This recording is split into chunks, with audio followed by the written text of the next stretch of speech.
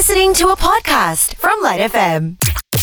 Fun-nance on the LITE Breakfast, making finance fun and easy to understand for everyone with Reggie Koh, host of the podcast, The Financial Coconut.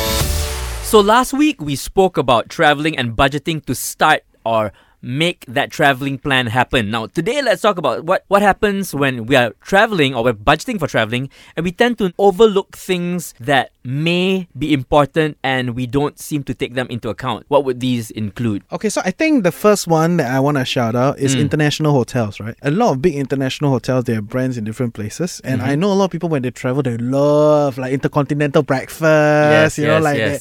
Wow, the whole thing is there, right? And to me, I think it's perfectly fine. Okay, but when I travel in that way, whenever I do those kind of travel, half the time I'm in the hotel itself. I use all the facilities, I'm just here so that the hotel can hold space for me. Right. Right, and that's it, right? But you're not experiencing the actual region that you're in. Yeah, exactly. So, but I will still go down for street food, have a little bit of a taste of things here and there, right? But that's it. Because I already spent so much, I want to make use of the facilities up and down, right? Everything, right? So I will do that. But a hot take that I think a lot of people don't realize is that most of these intercontinental brands, they have one of the most affordable options here in KL already. Oh, okay. Right? Like I have friends who come to KL to accumulate points, those kind of brands say, I have point system. Yes, I said, why are you in KL? Oh, because I need to accumulate points to maintain my status. Right. And it's very affordable here. Fastest here and affordable, right? So why do you need to go to somewhere else and stay in an intercontinental brand or a big brand when you can actually just do it here in KL? So when it comes to traveling and this being an overlooked financial decision, you're saying don't necessarily stay in a very expensive hotel. Yeah. And it doesn't mean you go for like cheap hostel or something, right? Which is also fine, right? Hostels are great. They have their own whole shenanigan. You get a lot of insights into the local fare, what is happening. Options like hostels are like a great place to get information, right? So that is a different discussion. You have no choice actually sometimes because there are sometimes no walls, right, in terms of hostels. So you're listening to everyone's conversation. Anyway, you're like getting information whether you like it or not.